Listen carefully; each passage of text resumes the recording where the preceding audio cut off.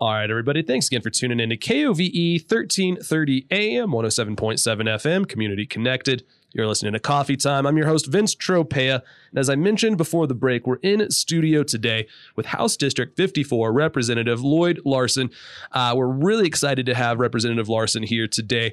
One of the many instances of interview guests where we're trying to expand Coffee Time, get to learn a little bit more about all of the variety of things that are going on in our county and in our state. Really excited to learn about some of the House bills that he was a part of, that he co-signed on, the other things that he's excited about, to talk to our listeners, to let them know the happenings that on the legislative end of things. But since this is the first time that we have interviewed Representative Larsen, we're going to do the usual get to know your representative, get to know your elected official kind of interview here. Before we get into that, even Representative Larsen, how are we doing this morning? It is really a good morning. It's nice to see some of the snow going away. It's too nice to be inside.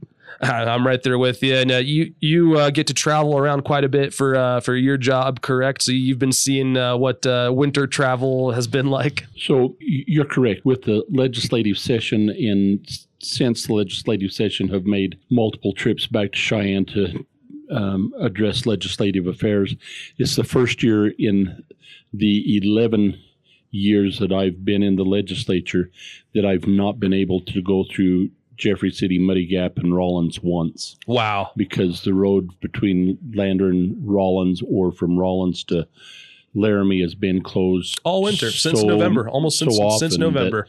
I always have to go through Casper, and I like the drive through Jeffrey City. Always have. Same. And we know that everyone out there is doing their best getting those, but this has just been such a crazy, intense winter.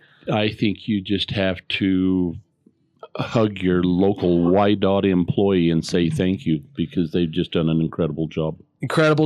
And then just hearing those awesome stories about them basically leading little YDOT convoys to get the sports teams because there were state competitions going on, and some folks were like, why aren't they canceling that? The state competition is a hard thing to cancel or reschedule. Yeah. And those YDOT guys helped keep them all safe. We appreciate it. But Representative Larsen, we once again just appreciate you taking the time to come here and chat with us today. Like I said at the top of the interview here, we'd love for you to give the chance to our listeners. We'd love to give you the chance to tell our listeners, rather, a little bit about yourself for those who may not know you. I appreciate the invitation, Vince, and I have been on Coffee Time over the years many times, but it's my first time with you, and I appreciate the invitation and hope that this can be an opportunity that we can do again and again. But you're right, you're new, and there's a lot of people in Fremont County that are new that are wondering who the old fat guy in the legislature is, and I should probably help them understand that. My wife Becky and I moved here in 1980. My brother and father and I had a business in in Wyoming, Fremont County, in Rock Springs, Triple L Incorporated, that we started, that really served the petroleum industry around the Intermountain West, and we sold that in 2014. And so since that time, I've just really mainly been doing the legislative thing. I grew up in southeastern Utah in a little town, Monticello, about 1,800 people. And my wife, Becky's a Missouri girl. We met as I went to school back there. And we have 6 children, all raised. 5 of those were UW graduates. We had one that attended MSU and BYU, Idaho, but wish they were a little closer. One son in the closest, our son Zach's in Riverton, and then we have our youngest daughter, Sarah, and her family are in Cokeville, but the rest are scattered around. 19 grandchildren that we're proud of and feel very blessed to have. You know, we tried to be active in the community, particularly be involved in supporting our kids as they were involved in activities. You know, we really have fond memories of when they were on cross-country teams and traveling around the state. And, I bet. And with people to do that. We enjoyed working in Wyoming and had the opportunity every morning to get up early and be out in the hinterlands of the state where oil and gas production took place, and just seen things that I don't think many people in the world ever had the opportunity to see, the remoteness, the pristine nature of the state, and then to be part of the industry that really supports the state in state revenues. I've been in the legislature now this was my 11th session. My first term was in 2013. People often ask, what made you run for House District 54 for the legislature as a whole? I had never held an elective office. I was sitting in my office one day, and my older brother, John, who lives here in Lander and worked with me, and came in and come down to my office and said, Del McComey, who was our House representative for this district, isn't going to run again. He says, I think you ought to run for that. Had never given it any thought. So you hadn't had any background in politics, or maybe like a slight interest? Had been involved. I had been involved civically, and had always had interest. Yeah, okay. Armchair quarterback. I knew exactly what they were doing wrong all the time, right? Darn straight. And so when he suggested that, I couldn't think of a reason not to. So I went home and was hoping my wife could think of a reason not to. She thought about it, and she says, the only thing, she says, I can support you in that. You just have to promise me, and with a solemn promise, that you will never run for governor. And I says, well, I told her that wasn't a problem, and I will not ever run for governor. No intent and no interest in doing that. And so that's really how I got into politics. And I will tell you that my first session, I had some preconceived notions. I mentioned that I was kind of an armchair quarterback on politics and knew all the things that I didn't like, all the things that government was doing that I didn't like. And which is similar to all of us to some degree. So I went down there knowing there was all sorts of conspiracy theories in my mind, and knowing of all of the backroom deals and the rank influence of lobbyists that we all kind of figure exist. Yeah, you had it all figured out. I had it all figured out, and so I went down there, not with a chip on my shoulder, but maybe just a little bit of a sour attitude. And we had a couple of weeks training, and then within about the first 2 weeks of the session, I come to the realization that I couldn't have been more incorrect in my perspective of Wyoming politics. In what ways?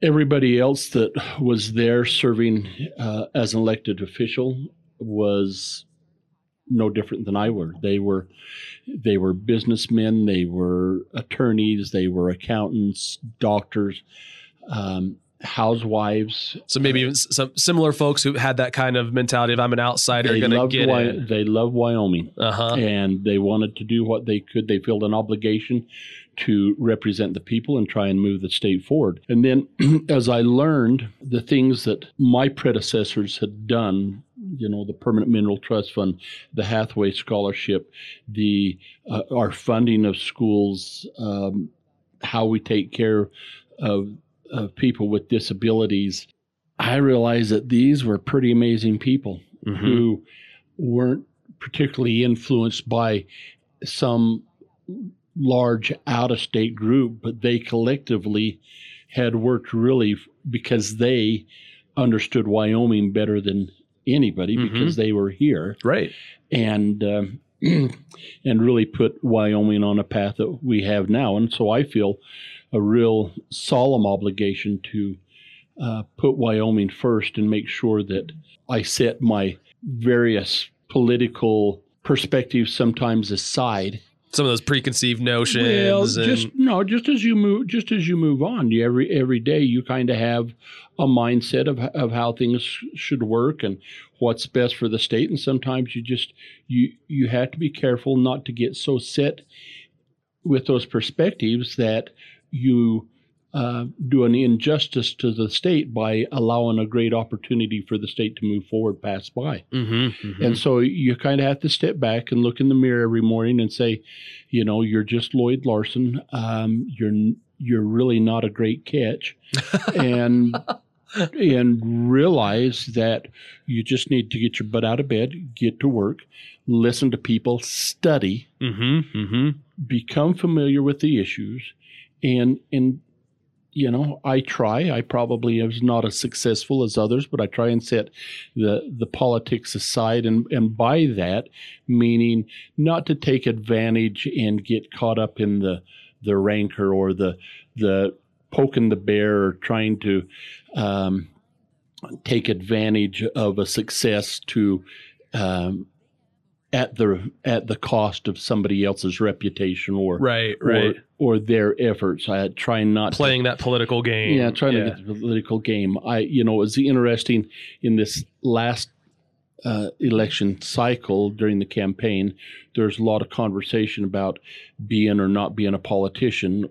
Well, if you're in public office, you're a politician, right? And you can decide how that nameplate is going to apply to you. Some people would like to label themselves as a statesman, but statesman is a politician, right? But it certainly comes with respect and honor, but that is bestowed upon you by other people. So you may view yourself as all sorts of things, but that may not align with what other people see you at. And so, I try to be responsive to people. I don't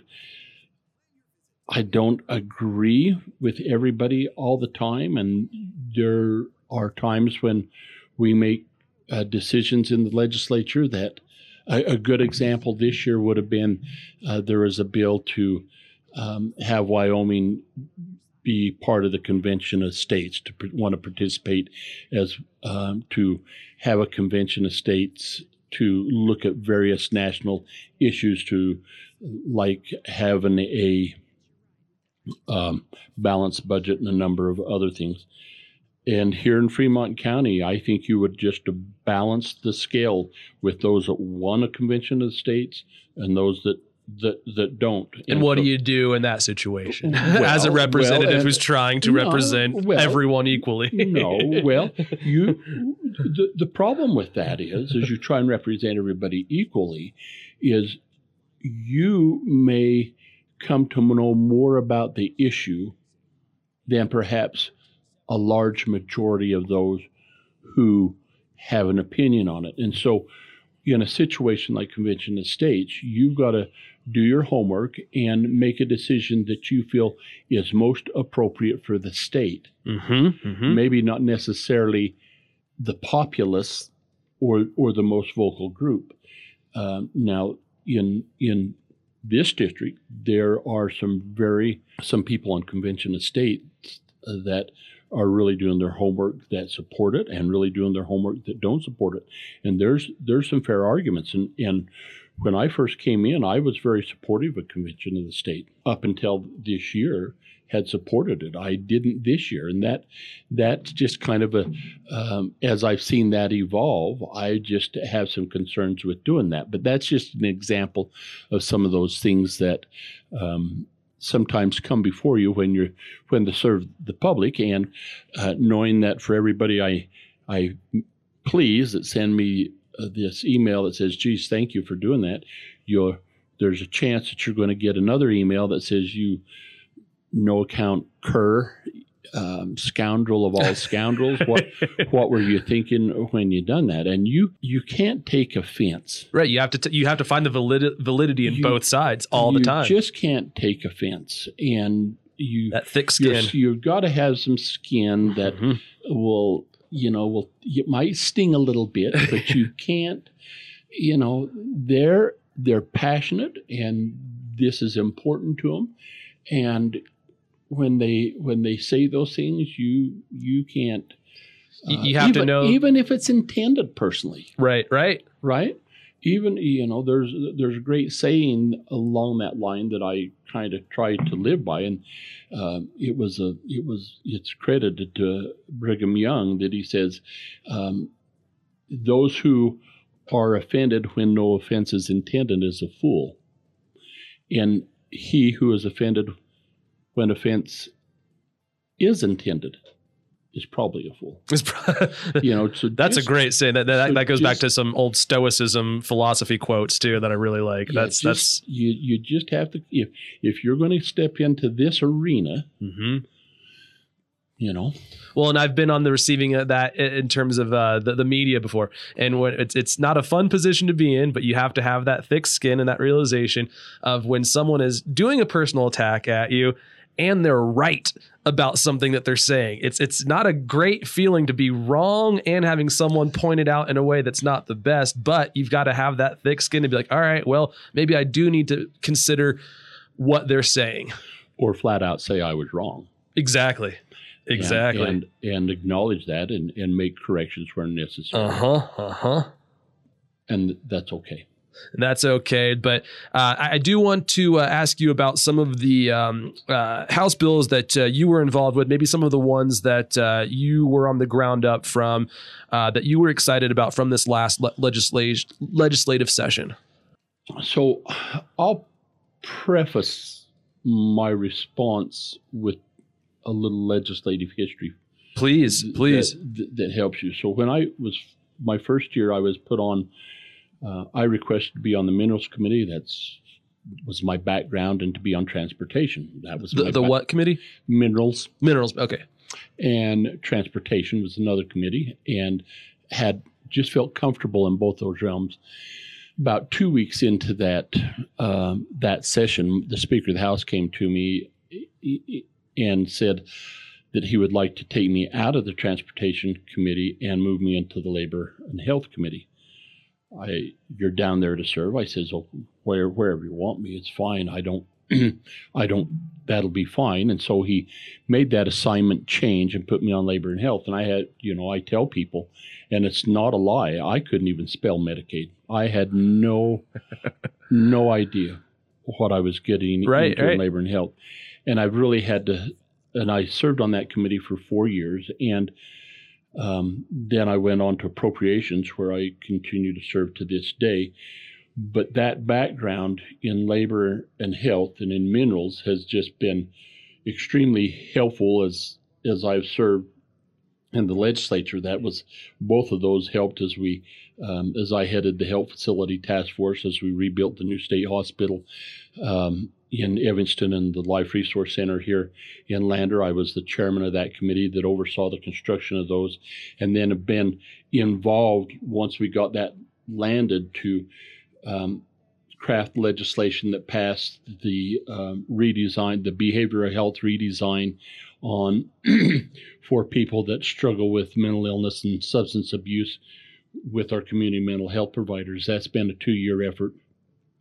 And so this year in our legislative session, I had a couple of bills that kind of fit along those lines that were personal bills. One was we have a requirement if a person commits a misdemeanor and makes a plea that they're not competent due to mental illness or mental capacity, that then they have to get an evaluation at the state hospital in Evanston, and it has to be an inpatient. So you have to be admitted, get the evaluation, come out. Well, that adds to, we have a limited number of beds at the state hospital. Right. And I think in most people's minds, you think these are felons or people that are Title 25, meaning that they're at risk to themselves for personal. So one's committed a crime, the other's just involved, they're at risk themselves. And then we throw in these misdemeanors, and I think we can all think of the long list of misdemeanors, and you say, does that justify taking up bed space in the state hospital for an evaluation?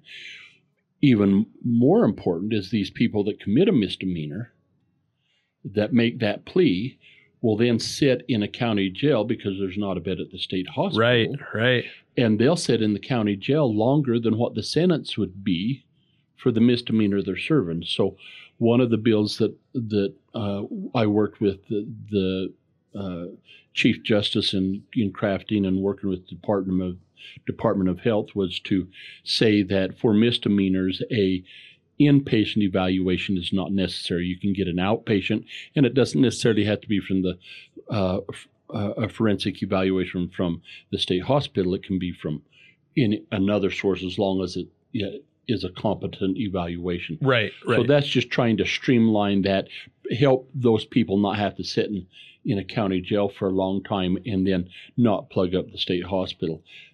Another bill I had, and I can't even remember the number of it, was to help our psychiatric residential treatment facilities that provide services for our adolescents with behavioral challenge be able to capture a higher reimbursement rate for Medicaid. And we do that with an upper payment limit program. And so we was able to get that through to where the Department of Health then can make that.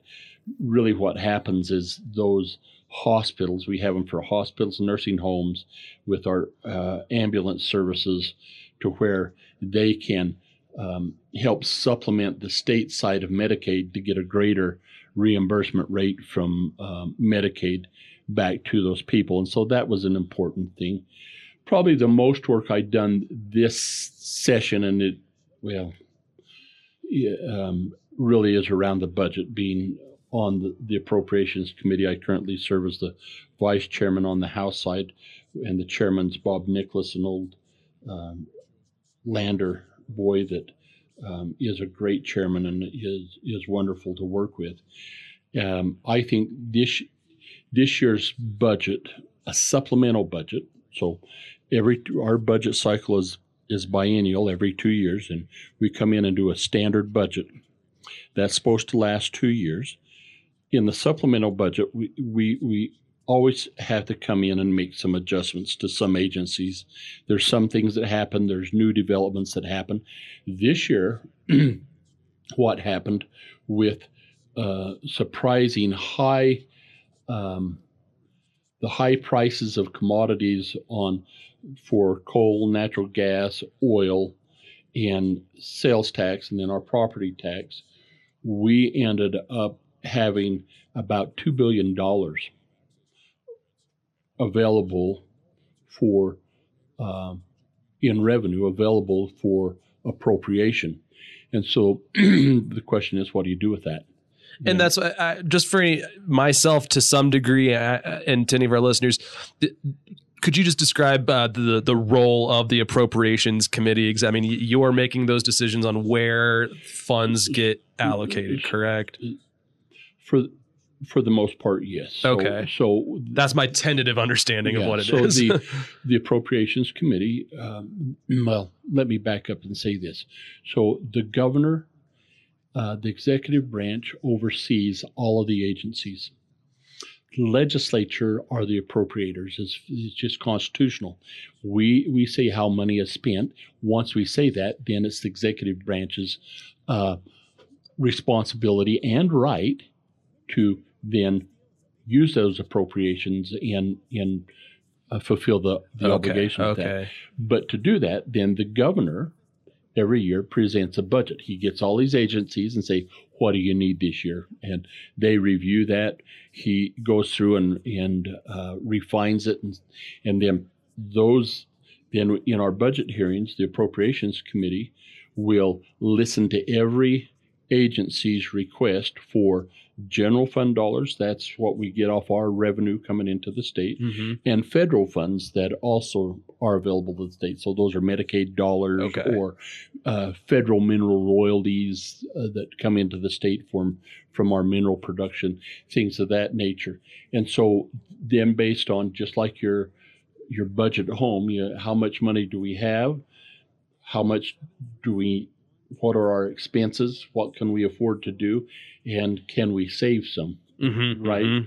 And so, and it's interesting because people will say, well, you just go down there and spend like a bunch of spenders. Right.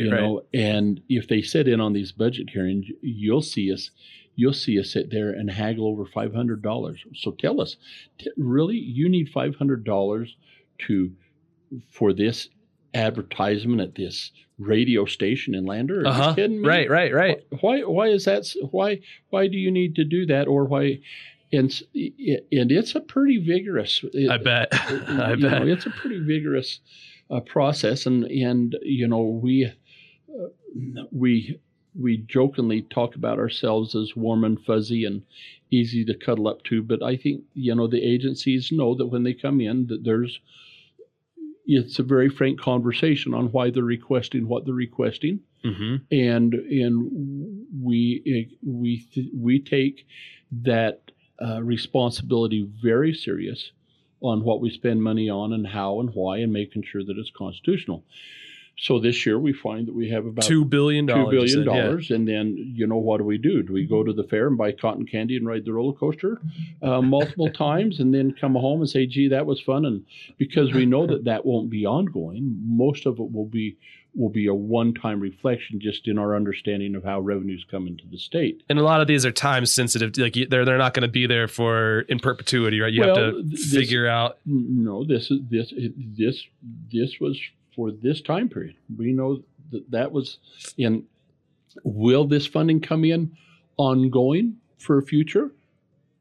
Part of it will. Okay. And we have to kind of make that determination. We estimate, we have Craig, the consensus revenue estimating group, which is looking at revenue estimates all the time and trying to determine how much money or revenue will be coming into the state to help us make these kind of decisions.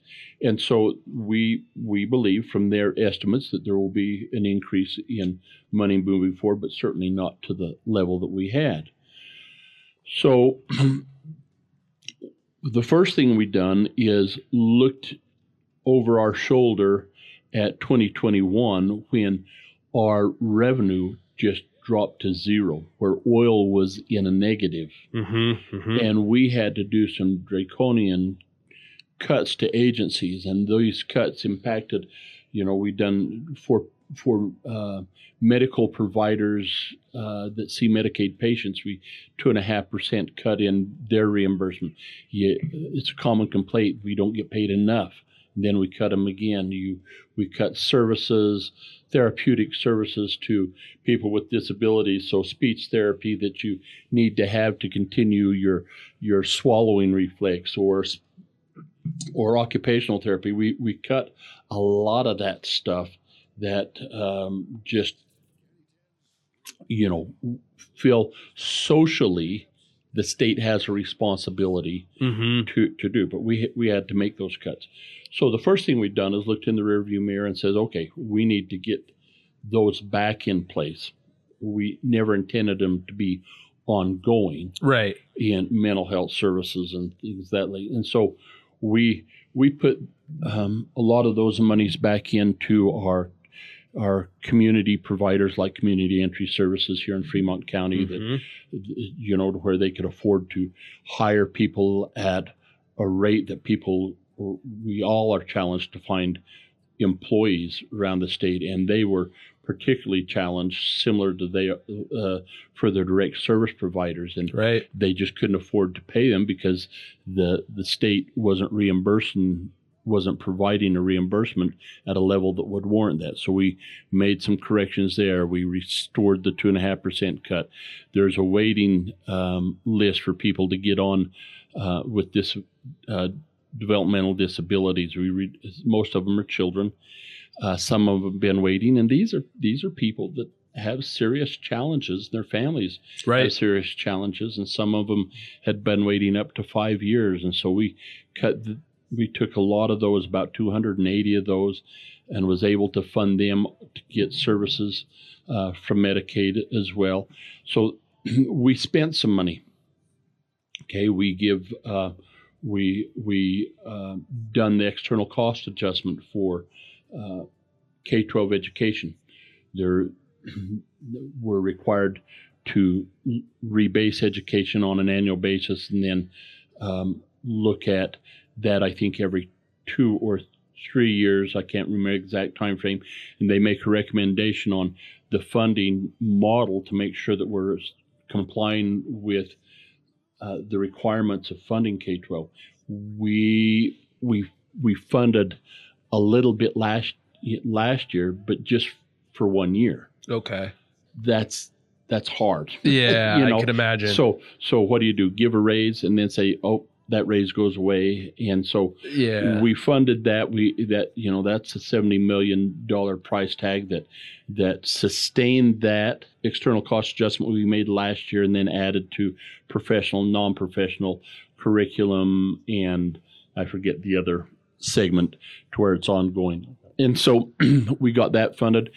We've been working. We started last year getting our state employees' salaries, which had been stagnant for about a decade. Mm-hmm. And we were losing state employees. I can only imagine. In significant numbers. Right.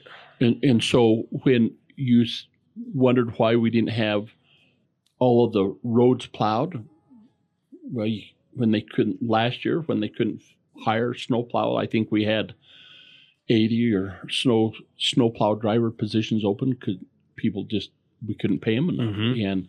And same with the highway patrol, same with engineers. And so we were on the second phase of that, getting that brought up. But the most significant, so we got those funded. And so we spent about $380 extra million in this supplemental budget. Then what we done is took $1.4 billion with a B and put into savings. It's the largest amount ever put into savings in one session in the state's history. Wow. And so for every dollar we spent, we saved $350. Or not $350, but $3.50. Okay. Now, there has been some, as people look at that, they say, well, yeah, but if you take that $1.4 billion that you saved and you look at the return on investment you get on that, that doesn't equate to what you spent. Mm-hmm. So you still spent more than you can anticipate in return. That was never the design, mm-hmm. because we don't base expenditures solely on one component of revenue.